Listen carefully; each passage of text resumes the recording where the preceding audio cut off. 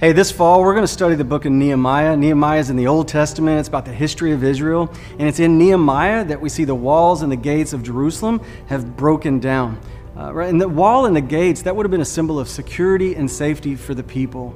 And in our day, we don't have walls and gates, but we do have symbols of security and safety. I mean, you see a lack of confidence in those in positions of authority. We see more skepticism with the local church.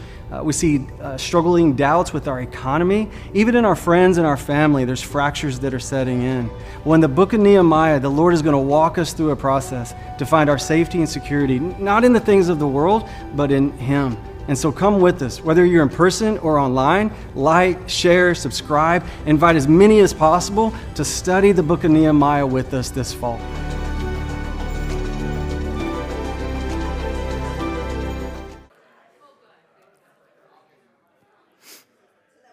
All right, go ahead and find a seat. We'll get started. Welcome to North Village Church. My name is Michael. It's great to see you here this morning. And we're our church family this next 12 months, we're focused on build and belong, right? And it's about being a family. And so if you're new here this morning, it's a great time to visit North Village Church because we're talking about what it means to be a family. We're talking about what it means to build those closer relationships with one another. And so if you see these tablets going through the aisle, the whole purpose of those tablets is for us to know each other and to stay connected to one another. And so feel free to provide whatever information you're comfortable with if you're new. But that's our focus these next 12 months is to be a family. And we're going to see the book of Nehemiah in the Old Testament kind of help us cast that vision for what it looks like to build and belong in closer relationships with one another. If you're new to the Bible, then the book of Nehemiah is in the Old Testament, and it's about the history of Israel at a time when the spiritual leaders and the political leaders are neglecting to do their job. And so the God of Scripture, He allows these foreign empires to bring judgment. So empires like Assyria, Babylon, Persia, come in and they bring judgment on the nation of Israel so that the best and brightest of Israel are actually deported out of Israel to live in this foreign land. So now today, 2022, the United States, we're not Israel, right? And we're not in the same context of Nehemiah, but we do see in our country today that spiritual leaders and political leaders are not doing the best that they could, right? No matter where you land politically, I think it's easy on both sides to see it could be better, right? And then as a country, there's fractures in our country where we don't feel as safe as we could. We feel vulnerable, I think, now more than we have in a long time. And then even in our church family, we see opportunities of where we could grow closer together. And so Nehemiah is helping us to move in that direction, to build closer relationships, so close that we actually feel like we belong, all right, that we belong in our faith with Jesus and we belong in our relationships with one another. And so we're going to see 3 points here this morning. One is how it all starts, Nehemiah chapter 3, and then the second is the people, and then 3 is the result. So let's look at this first one, how it all starts. I hope you have your devotional. This is our gift to you. Everybody gets one. Amazon makes it so easy to provide to our church family. These are our sermons for the next 12 months. You can read ahead. Hopefully, you'll start tomorrow morning and be reading about what we're going to study next Sunday. That way we come in to get the most out of our time together. So let's read verses 1 and 2. Nehemiah chapter 3 says, Then Eliashib, all right, the high priest arose with his brothers, the priests, and built the sheep gate. So if you weren't here last Sunday, right, chapter 2, Nehemiah identifies the problem. He presents the plan. He said, hey, let's rise up and build. And the people are like, let's do it. Let's go. And then chapter 3, here we go. They do it, right? They consecrated it. They hung its doors. They consecrated the wall to the Tower of the 100 and the Tower of Hananel. Next to him, the men of Jericho built, and next to them, Zakur, the son of Imri, built, right? So if you haven't looked ahead, hopefully you are, hopefully last week you've been studying Nehemiah chapter 3, but it's possible that you got to Nehemiah chapter 3 and you saw a whole list of people and you just kind of turned the page, right? You get to that part of your Bible where you start seeing all these names, and it's difficult for us to emotionally connect with a passage full of names of people that we don't know, and we're not going to remember after today, right? And so there's some challenges just as we get into it, but I think there's a way for us to connect with this passage, and one is that we have to remember kind of the emotional place that these people are in Nehemiah chapter 3. That some people got deported out of Israel, and some people have been there the whole time. So for the 140 years, these walls have been broken down, rubble, burning with fire, and they've been living there every day. So you can imagine the emotional weight that would take on a person to live in that. Like imagine if our Civil War happened in 1880s, and still today in 2022, if you still saw just broken down, cannons and just dead horse carcasses, right? And burnt down homes and rubble. I mean, imagine generation after generation after generation. That's where these people are. So we may not emotionally connect with Nehemiah chapter 3, but you need to know the people of Nehemiah chapter 3 are emotionally invested in what's taking place. The second challenge we have is just in our culture, Western countries in the United States, we're individualistic mindset kind of people. That we tend to think about ourself as an individual than we do contrasted with a communal. Maybe like Asian countries and in Latin America are very communal compared to Western countries like the United States. We're very individualistic. And so that even creates a barrier for us in the United States as we look at the list of these names because we just don't resonate immediately with a group of people doing something, right? Does that make sense? It's because we're individualistic, right? You know this. This is not new information. So that bleeds into the way we look at our economy. We look at our economy and we're thinking about our career, right? Our job, the money that we make and the things that we want to buy. We think politically. We think about who we want to vote for. We're not thinking about what's best for the nation. We're thinking, what's best for me, right? Who do I want? This even bleeds into how we think about our sexual lives. Well, that'll wake you up. Good morning, right?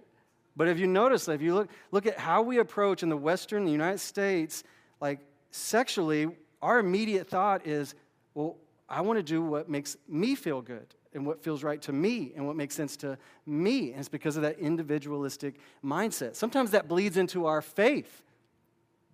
Right? It's just a challenge we have being in the United States so that when we walk in on a Sunday morning, our immediate thought is, what do I get out of it? It's just a reality. What do I get out of this community group? What do I get out of this relationship? And the reason we think that is because of our individualistic background, right? It's just a part of our culture. So that when you go to Nehemiah chapter 3, like if we were writing Nehemiah chapter 3, we would have made Nehemiah the focal point of Nehemiah chapter 3. But if you scan chapter 3, you don't even see Nehemiah show up. You see a guy named Nehemiah, but it's a different Nehemiah. It's not the same Nehemiah. And we would write it totally different. We would have started off chapter 3 and then Nehemiah rose to the front. And he said, you go here and you go there, right? And in the movie, the camera would have panned in on Nehemiah. The people in the background would have faded to a distance and we would have erupted in applause. We would have loved it because we would see ourselves as Nehemiah, right? That's the story we would want in chapter 3. But the God of Scripture knows the story we need. And what we need is we need to see that we are not individuals alone, that we are a part of a community, right? That we are a part of a body. So let's look at some of these people. Our second subpoint of the people, all right? We're going to look at verses 1 and 2 again. We're not going to do every verse, but we're just going to pull out some of these people. Verse 1, then Eliashib the high priest, look at that. The high priest is involved in building the sheep gate. The sheep gate would have been the gate by which the surrounding areas would have brought their sacrifices to the temple for the high priest as an act of worship. And so, verse 1, the high priest is in there getting his hands dirty. Now, I don't know if you know this or not, but it's not normal for high priests to be out there building walls, right? Stones and mortar. I mean, high priests were elevated in the community. Their job was to pray for the people, to provide sacrifices for the people, to lead the people spiritually. And right here in verse 1, we see it's not about titles. It's not about status symbols. We see the high priest getting his hands dirty. All types of people are going to be involved. I remember when I worked at a larger church, at one point they said, Michael, go around and try to get other people to help us move these tables and chairs. And so I went around the larger church, and one person said to me, I'm a pastor. I don't move tables and chairs. And I said, okay. But sometimes we have that mindset, right? That's beneath me. But that's not what we see. In Nehemiah chapter 3, the people don't care about their status symbols and titles, right? They're coming together for a common good. Why? Why would people not care about their titles? Like, we have that value here in our culture today. What has to happen for a people to set those status symbols aside, right? It's a theme we're going to see over and over in chapter 3, that if we want to do something great, if we want to be a part of something great, then it's not about what we can do individually, but it's what we can accomplish collectively. And you see it right there in verse 2. Some people get recognition, right? Verse 2, you see Zakur, the son of Imri, built. His name shows up in the chapter. But right before him, it's just men of Jericho built. What? You know they had names. Why did one get a name and the other person just get men of Jericho? Right? Because they're a part of the collective. That's the great thing that's unfolding, right? They get to accomplish something together. Look at verse 3. Now the sons of Hesana built the fish gate. They laid its beams and hung its door with its bolts and bars. In verse 3, we see the sons of Hesana building the fish gate. I mean, I'm just guessing the fish gate, where they brought in the fish that came in from the sea. And I'm guessing a fish gate in the middle of summer in the Middle East probably didn't smell that great, right? There were other jobs that you might want to do. But in verse 3, we see, right, that's not what's important. It's not about what's fun and what's not fun, what's best for them and what's not best for them. They're coming together. You see, one of the biggest challenges in us being able to accomplish something as a church family is that the Lord has to move us to a place where we stop comparing ourselves to other people. It's going to hinder us from accomplishing our goal this next year of build and belong, is because immediately we start thinking, well, what are they doing? How much time are they spending? What type of recognition are they getting? How come nobody's noticing me? And we start drifting into that individualistic mindset, right? And it causes us to get stuck in a rut. And so we need the Lord to move in our church family so that we care more about the whole than we do the individual. That's what we need, that we care more about the collective effort than the individual effort. That's the opportunity we have for our church family this next year. This is deeply embedded in us, right? That individualistic mindset. It's going to be hard. We got to push through that because in every one of us, we have responsibilities. We have jobs. We have families. We have a career path. We have hobbies. And those things are important. And there's so much pressure in our culture today is that you need to do something great in those areas in life. That's why we feel so much pressure to work on those areas, because you got to do something great with those things, especially our young people. They feel so much pressure to do something great with their life. And then now 24/7, we all get to see if their life is great or not. But see, what's so powerful in Nehemiah chapter 3 is that these people, they're a part of a collective. They're a part of Israel. They've already done something great. They're a part of Israel. That's so great. That's why in chapter 2, they're so offended. They're so deeply wounded. They're like, we're a laughing stock to the rest of the nations, and we're Israel. And in the same way in the New Testament, for those of us who are in Christ, you're a part of the body of Christ. Right? When you're in Christ, you've already done something great. Like just opening your eyes in the morning because you're in Christ. And so all that pressure we have to do something great, we got to see it as a collective and not just as an individual. Look at verse 8. Next to him, Uzziel, the son of Hariah of the goldsmiths, made repairs. And next to him, Hananiah, one of the perfumers, made repairs. And they restored Jerusalem as far as the broad wall. In verse 8, we see artists are getting involved in this wall building. Not just high priests, not just groups of people, but the artist community, perfumers, goldsmiths. You know how easy it would have been for them to push back and say, I don't do manual labor. I don't work in the sun. I'm trained with fine materials. Like, do you know I have a gift? Do you know I have a skill? Do you know you're wasting my talent? But that's not what we see. Man, in this chapter, it's so beautiful, a list full of all types of names. And something's happened in these people where they've set aside the individual and they're about what they can accomplish together, what they could do together. That's the opportunity for us, church family. What can we do together? When we started North Village Church with 15 people in our living room, I can guarantee you it wasn't 15 people doing what they wanted to do. That's just a reality. It was not. We would have gotten nowhere. 15 people, somehow, God's grace laid aside their personal interest for the good of the whole so that we could do something together, and a new church was started. When you launch into a marriage, when you start a family, you take two people. If those two people are dead set on doing what they want to do, when they want to do it, where they want to do it, why they want to do it, it's never going to make it. It's got to be two people that lay aside their personal perspective for the good of the whole. That's the opportunity we have, church family. That's the challenge for us.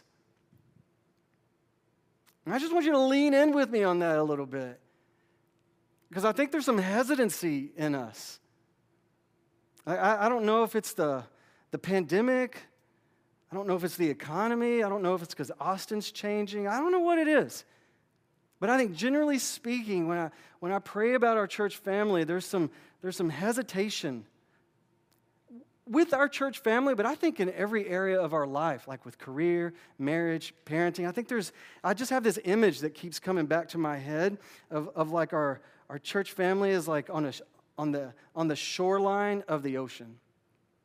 You know, when you go to the ocean, the ocean's beautiful, right? The sunsets, the clouds, the birds, the seagulls, it's awesome. But like, sometimes we can just stay on the shoreline of the ocean and never experience the fullness of what the ocean has to offer, right? I mean, you can stay on the shoreline, you're going to experience a great part of the ocean, but to really experience the fullness of what the ocean has to offer, you got to get in the ocean, right? You got to go from your feet to your waist to just be engulfed. Like, you know those moments when you're in the ocean and you're just getting smacked in the face by a wave and sea salt, like all up in your nose? It's horrible, but it's also awesome, right? Because you're just getting tossed around. Like, in those moments, we're experiencing the best parts of what the ocean has to offer. And so in the same way, like really in every area of our life, but especially like with our church family, like let's not just stay on the shoreline.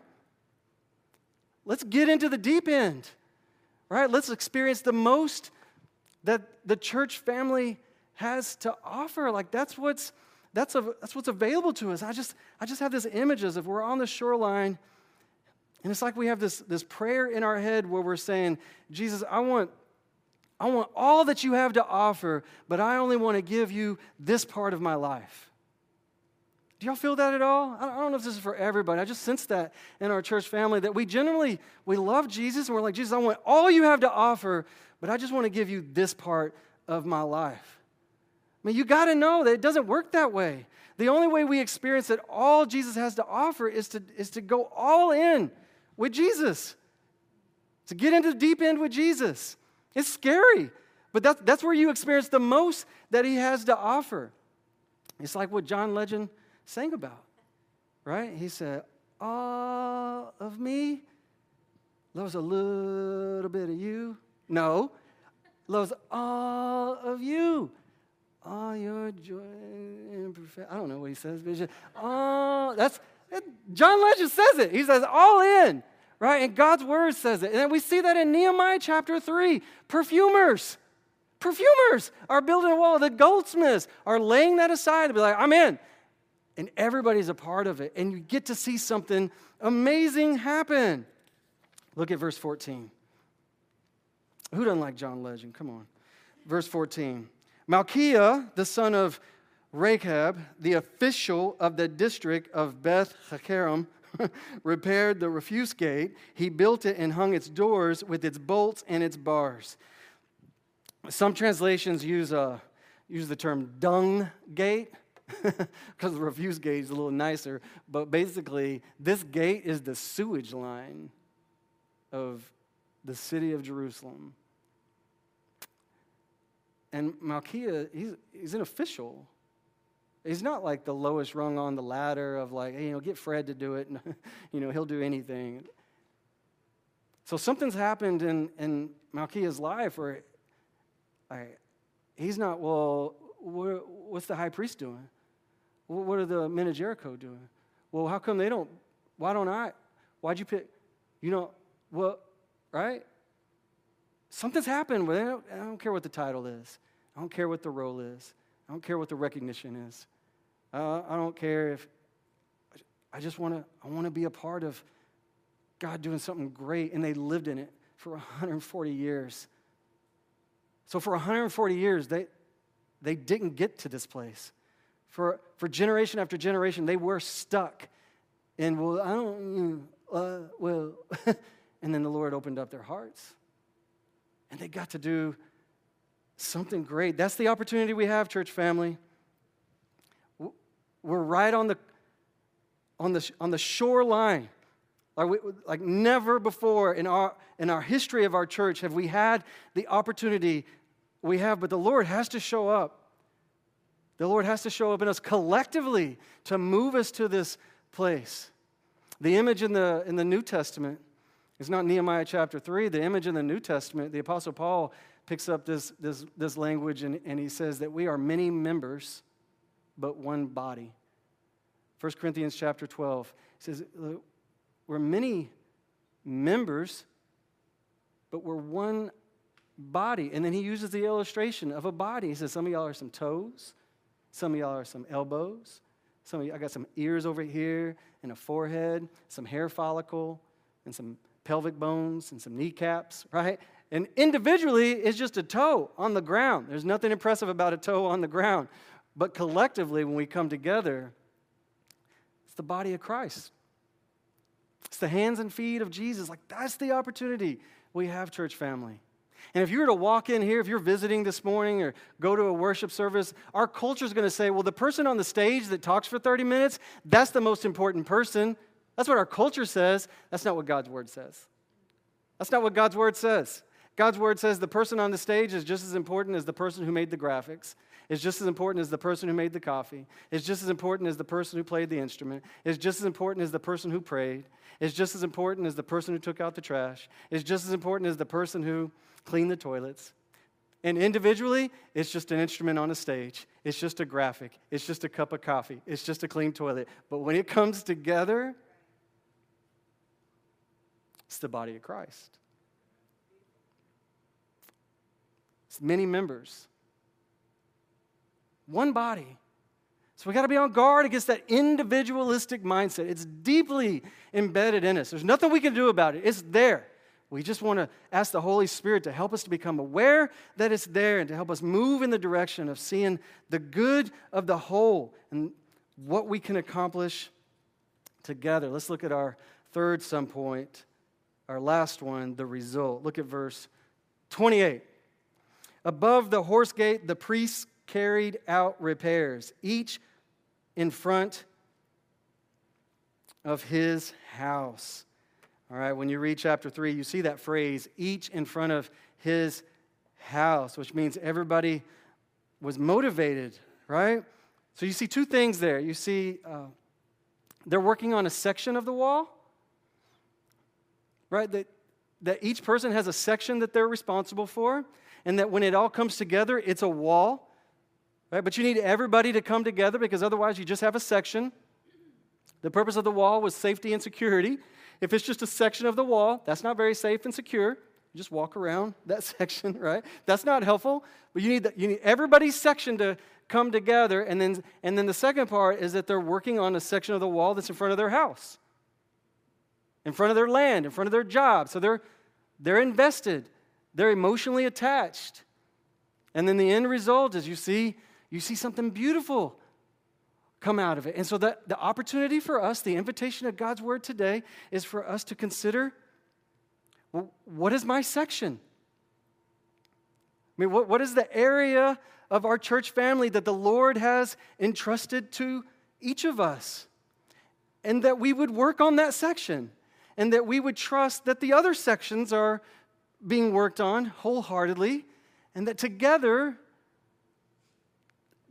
the aroma of Christ can come out of us. The body of Christ can come to the surface. And that there would be something beautiful as we're working on areas where we're emotionally invested. So we're looking at our spiritual gifts, where we're passionate, right? Where we've been gifted, where we've been wired. We're like, well, I'm gonna do the best I can with that area, and I'm gonna trust that other people are doing the best they can, and we're gonna see something beautiful. That's what can happen. We can't wait till August 2023 to start. We have to start now to build and belong. And over the days and over the weeks and over the months, it absolutely can happen. It's possible you could push back here and you say, well, Michael, I'm happy. I'm happy to build and belong. I'm happy to work on a section. Just tell me which section to work on, right? There's a little bit of that. I don't want to step on anybody's toes. Just tell me what to do and where to go. But did you notice, like we talked about in Nehemiah chapter 3, Nehemiah is not telling them where to go and what to do and how to do it. Chapter 1, he prays. Chapter 2, there's a problem. Here's a plan. In chapter 3, they go. They do it. He said, chapter 2, let's rise and build. They did. That's the invitation for our church family, for us to think about. I mean, what does it look like for us to seek a meal with one another? Like the only way that I'm not going to be able to like, hey, will you go eat lunch with them? And will you go eat lunch with them? And will you talk about these three things and only do it for 55 minutes? And then when you end, like, give them a high five. Like, I mean, I could do that. That's not going to be its best. It only happens if we take the initiative to do that. The spiritual gifts. Like, well, you can do the test online, and, it can just sit in your inbox. At some point, the Lord has to move in us. They're like, I'm going to start kind of figuring out how this gift is lived out. I'm going to read some articles. I'm going to talk to some people. I'm going to put it into action. We'll seek peace. Right? So each of us has to deal with that between us and the Lord. The Lord, am I avoiding some people? Has there been some hurt feelings that I've harbored over the years? And do I just need to forgive them, or do I need to go talk to them so that we can reconcile, so we can grow closer? Like, that's the opportunity, right? That we're on that shoreline. And we'd stop just looking at the ocean, and we'd actually start to kind of dip our toes in the water. Some of us can jump deep in first, all right? You do that, but probably most of us, just get your feet wet. Coming on Sunday morning, that's like kind of getting your feet wet. Right? You go to the ocean, you get your feet wet, you're like, oh, that's kind of nice. You feel the waves kind of run over your feet, a little bubbly, like, ooh. But we can't stay there. You can't get back in your car and drive home, right? Same way with Sunday morning. You don't want to just stay there with some water running over your feet. You want to get a little deeper, have it come up to your knees. Oh, now you can't see your feet. Ooh, you feel things, some seaweed down there. Was that a shark? I don't know. You get a little nervous, right? Because it is a little nervous getting involved in a relationship with one another. You get up to your waist, right? And if you're a boy, then it stings a little bit. You're like, oh, gosh, I'm going to go back to the shore, and you got to start all over. You got to kind of warm yourself back up to it, right? And slowly get out in that deep end. And just feel those waves crashing over us. When you're at that point in a church family, man, then you're sharing those meals. You're praying for each other. You're opening up your life to one another. You're in each other's homes. You're learning each other's names. You're resolving conflict together. You resolve conflict together. You're closer together. In the moment, you're like, oh, I'm nervous. And then you do it. You're like, friends for life, right? You do something together. You serve together. Like when that starts happening, we're in the depths of the ocean. That's what's possible for us, church family. But we got to get in the water. We got to ask the Holy Spirit to help us move into the deeper parts of the water so we can experience the most that we have to offer. Not just in our church, it's in every part of our lives, but especially in our faith and our walk with Jesus. This morning, we're going to close with communion. And our elders are going to come to the front. And they're going to hold the cracker and the juice, and it's just a symbol of them serving our church family. Right? And as you come forward to celebrate communion, you're not coming forward as an individual. We're coming forward as the body of Christ. And we're remembering that as we walk forward, that Jesus has already done the greatest work. Right? There's not a work for us to do. Jesus has already done the greatest work. Right? That he's already jumped into the deep end of the ocean. Right? He's already lived the perfect life. He's taken our death at the cross. He's conquered it in the resurrection so that we have full life in him. So as we walk forward, it's not as something that we got to do. It's something that he's already done, and he's just inviting us to experience the full life we have in him. So won't you do that? Won't you come forward? If you've yet to believe in Jesus, we ask you to hold off. But if you have, then come. Come. Bow your heads. Close your eyes.